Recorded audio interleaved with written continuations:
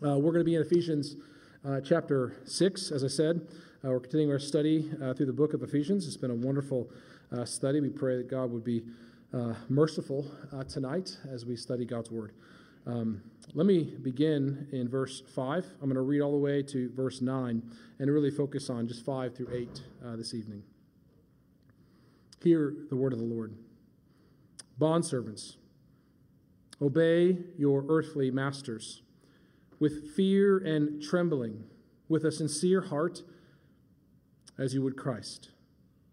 Not by the way of eye service, as people pleasers, but as bondservants of Christ, doing the will of God from the heart, rendering service with a good will as to the Lord and not to man, knowing that whatever good anyone does, this he will receive back from the Lord, whether he is a bondservant or is free.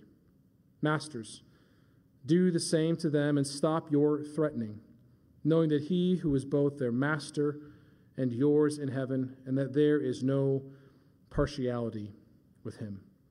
Heavenly Father, I just ask now that you would speak through your servant for your good pleasure. I pray that you would help us see your truth and help us grow more in it. Father, I pray for a clarity of mind.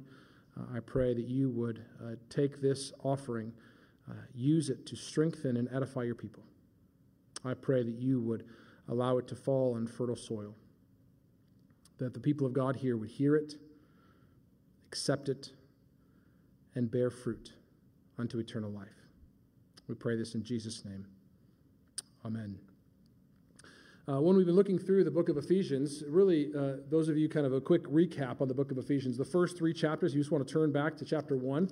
The first 3 chapters really all about the doctrine of grace, how God saves his people. So chapter 1, Paul unpacks the Trinity right there, and from verses 1 through verse 14. That's one sentence in the Greek. You see the picture of Jesus and the Father and the Holy Spirit. And then he has this wonderful prayer. And then chapter 2, he unpacks the gospel, that we are saved by grace, not of our own doing, it is a gift of God, not a result of works, so that no man may boast. For we are his workmanship, amen, creating Christ Jesus for good works which God prepared beforehand, that we should walk in them. And then he unpacks this great mystery that God is going to take 2 people, the Jews and the Gentiles, and make them one people, that the wall of hostility has been broken down through the cross. Those who were near and those who were far have now been brought together in Christ. We see that really in chapter 2 and chapter 3, and then Paul prays again. And then in chapter 4, verse 1, is kind of the second half.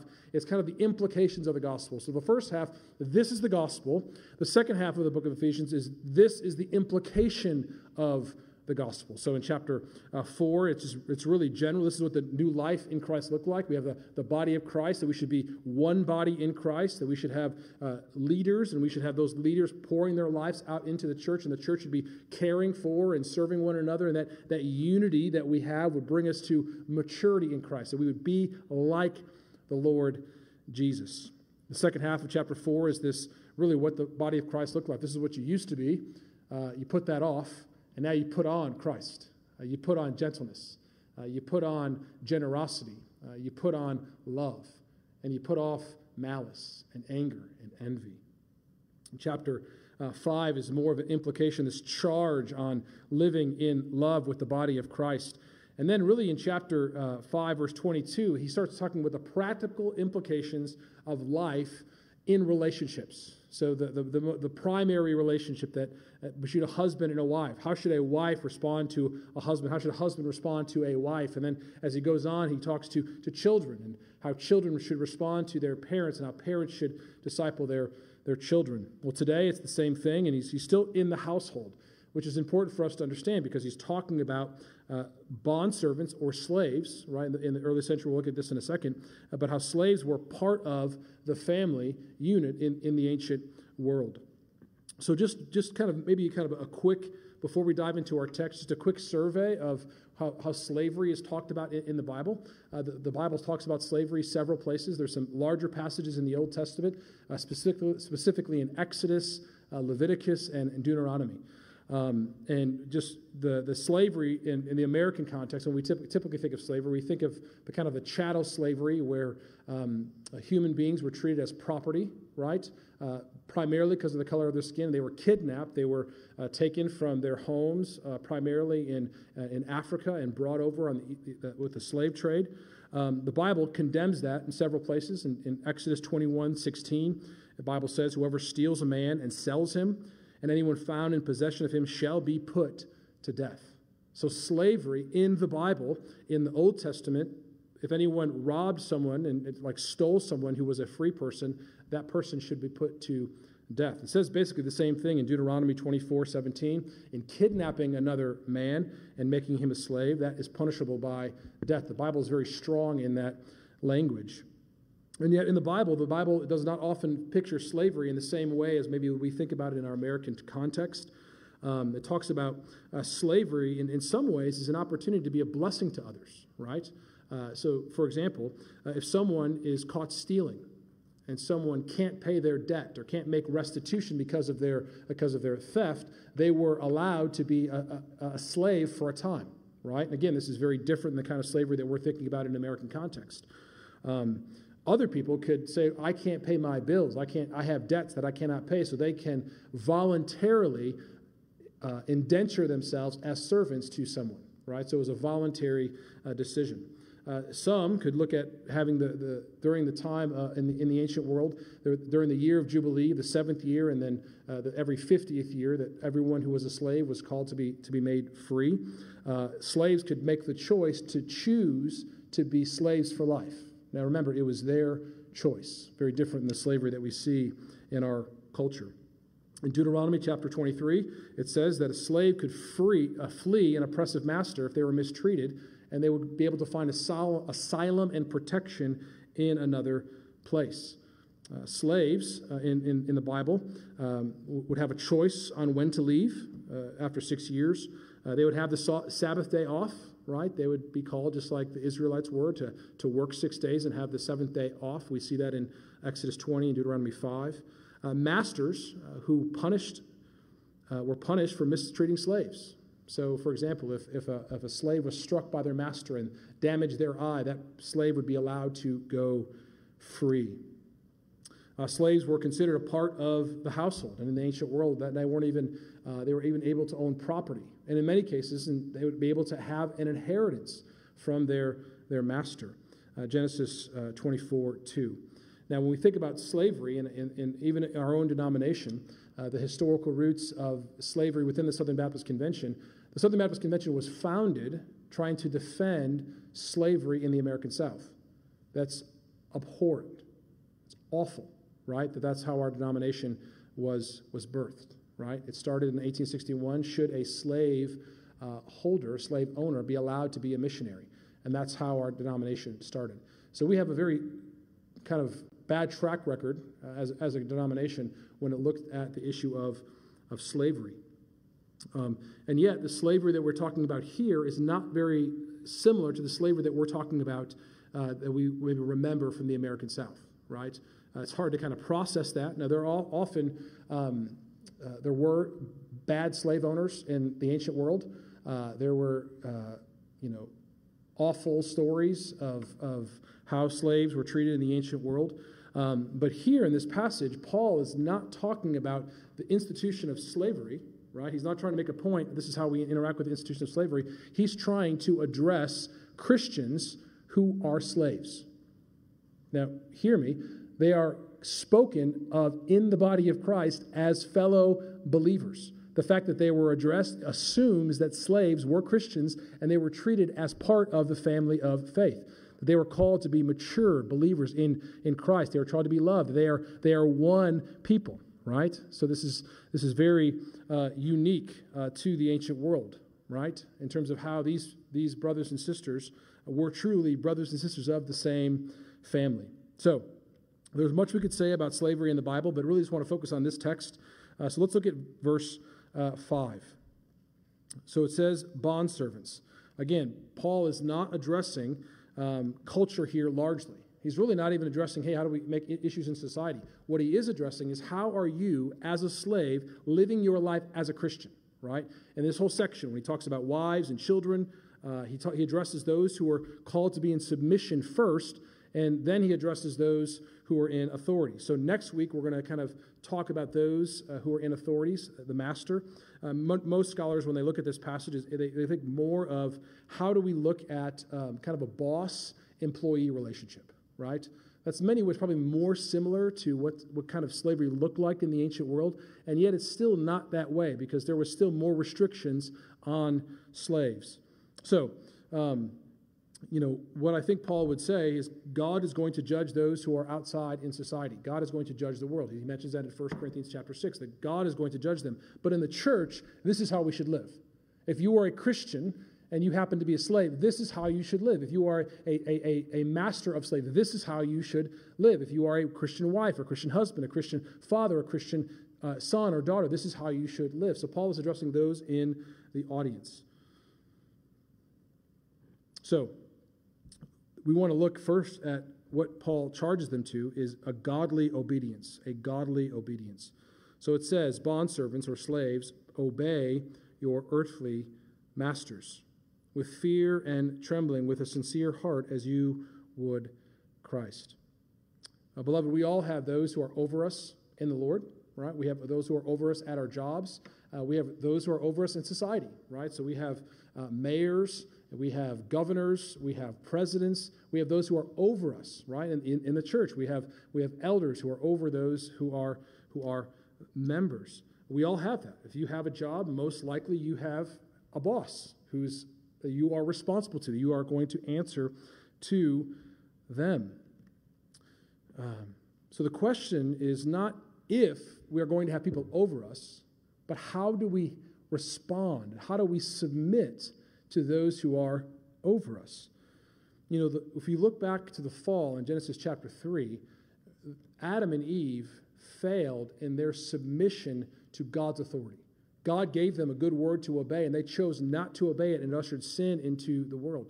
How we respond to the authority over us really is often an indicator, right, of how we respond and submit to the Lord.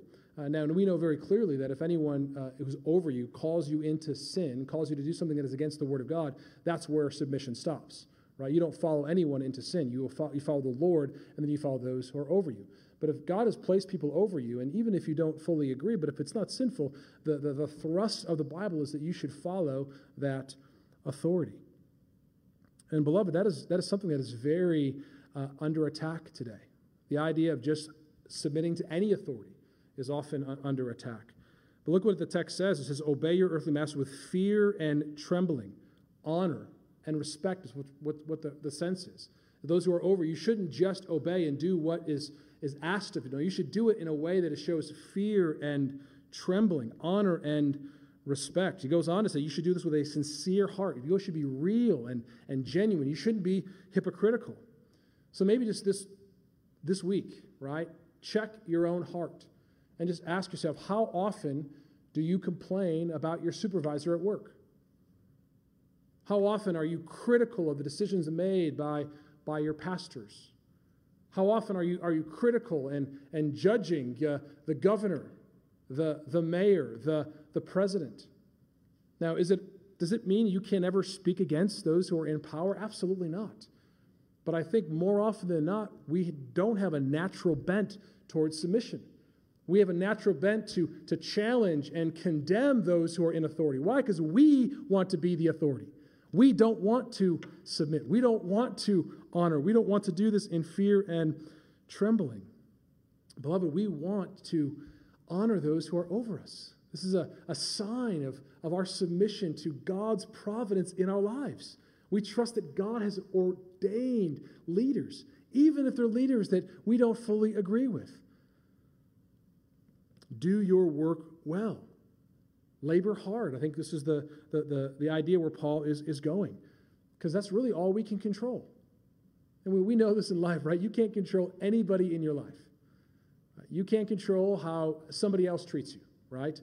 But what did Jesus say? You do unto others as you would have them do unto you. You treat them in a certain manner regardless of what they deserve, because we treat people better than we deserve. Why? Because God treated us better than we deserve, right? We deserve nothing but damnation. We deserve nothing but condemnation from a holy God because of our sin. And God reached out and gave us grace and gave us mercy. So because God gave us grace and gave us mercy, we should respond in kind to those in our lives. Because remember, some of the slaves that are being mentioned are those who chose to be slaves. They voluntarily made that decision. Some made that decision because they had no other choice, whether because they were stealing and they had to do this to pay back the debt that they stole. Some were doing this and because they had situations that come up in their life that they couldn't pay. Now, those in the church would not be those who would have been stolen, because that would have been against God's word very clearly. So, number one, we see this godly obedience, but then we see this godly motivation, Let's look at what the text says. It says we should obey your earthly master with fear and trembling, with a sincere heart, as you would Christ. As you would Christ. Beloved, how has Christ treated you? Christ has been patient with you. Christ laid down his life to pay for your sins. Not just your respectable sins, all your sins. He laid down his life for them. He conquered the grave for you. So now as we think about our own coming death, we have no fear because Christ has overcome the grave. He shouted victory for us. He sent the Holy Spirit to us to dwell inside. So we have the very presence of God with us, sent to us by Christ. All the trials, all the persecutions that we will ever deal with in our life, the Lord Jesus Christ will carry us. He will sustain us. Why? Because he said, I am your Emmanuel, God with us. He leads us. He leads you to this place, to this gathering. He leads you to your jobs. He leads you to your family. He leads you, and then he refines you at different things in your life.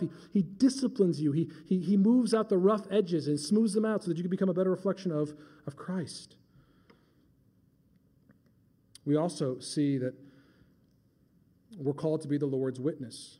If you go through the New Testament and you read all the different kind of passages that mention slavery, you can go to Colossians chapter 3. You can go to Titus chapter 2, which Titus has this great kind of picture of what we're called to testify, right? And this is whether you're a slave or whether you're free, whether you're oppressed or whether you're going through a trial, persecution, whatever it is, you are called to be a witness to the Lord Jesus Christ. You are called to adorn or make beautiful the gospel of God our Savior. This is what Paul writes to Titus. Bondservants are to be submissive to their own masters in everything. They are to be well-pleasing, not argumentative, that not pilfering, but showing all good faith, so that in everything they may adorn the doctrine of God our Savior. We want to live our lives in such a way. Now, just think about this as employees. You want to be the kind of employee at your jobs that people look at you and say, why do you work so hard? Why are you so diligent? Why are you so faithful? Because of Christ. Why don't you complain and everybody else around me is complaining about what's going on? Because of Christ. Do people smell the aroma of Christ on you? Or do you look like everybody else? You are called for overtime, so you are the one complaining that you have to work. Your boss makes a decision, and you're the ones who kind of bubble up and start complaining and chitter-chatter with your other colleagues. Or are you the ones who adorn, make beautiful the gospel of God, our Savior? I wonder how many times in these last days Christians are asking themselves, right, before they hit send, before they hit post, before they hit like, do they say, does this adorn the gospel of God, my Savior? Would Jesus Christ, my Savior and my Lord, be pleased with me if I did this, if I tweeted this, if I posted this? I wonder how many realize that we are going to give an account to a holy God and how we stewarded our witness. And I don't know those here, but I know largely from what I heard of other pastors, just general things that I've heard in social media, right, about those who handle themselves. Christians, I don't think the reputation is adorning the gospel of God our Savior. Now, hear me. That doesn't mean don't say anything. Do you feel me? You gotta be responsible for what you say before holy God, okay? But don't mishear me, right? Speak what is good and right, but do it in a manner that makes the gospel beautiful. Because Jesus is beautiful. Jesus is so good to us, beloved. And look what he promises. Look what the text says. Not by way of eye service as people pleasers, but as bondservants of Christ, doing the will of God from the heart, rendering service with good will as to the Lord, not to men. He says the same thing. He repeats himself, right? We're living and serving for the Lord. He says the same thing in Colossians chapter 3, right? But look at verse 8. Knowing that whatever good anyone does, this he will receive back from the Lord, whether he's a bondservant or free. So yes, you may think that you're a slave and you have no power. You may think that you're poor, you have no power. You may think that you are on the bottom rung of society, that you have no power. But you don't need to know this, that the work that you do for the Lord, the good that you do, the Lord God Almighty sees. He sees your labor. He sees you enduring insult for the cross. He sees you not posting anything and holding your tongue. He sees you bearing with another slanderous remark. He sees you being kind and patient with someone who does not deserve it. He sees it, and he will reward you. That's our God. The God that we serve has promised us, whatever you do for his name's sake, he sees. And he will reward you. Beloved, living life in a fallen world is hard. I mentioned this in the sermon, but there's just been days of late hearing of people's sickness, hearing of people's struggle with this virus, hearing the angst that people have with the lack of justice in our world, people battling and confessing sin. I just have thrown up my hands and say, Lord, when will you come back? When will you come back? And there's been a part of me that just has wanted to kind of throw your hands up and just say, I'm done. Lord, I'm not sure I got much more left in me. Will you please come back? I mean, I'm sure some of you have been there, maybe even this past week. And then we hear those words, do not weary in well-doing. The Lord sees it. The Lord knows your heart. And he has promised he will reward you. And one day, when our time is called and we stand before a holy God, he will say, well done. Well done, good and faithful slave. Good and faithful servant. Take your reward and enter the joy of your master. Beloved, let us live here on earth as slaves of the Lord Jesus. Let us live as servants of the Most High God. No matter what we do, what we say, how we live, let us adorn the gospel of God, our Savior. Father, I pray people in this congregation would live in such a way to adorn the gospel of God, our Savior. Use this message to refine us, to grow us, to help us become more like Christ. We pray this in Jesus' name. Amen.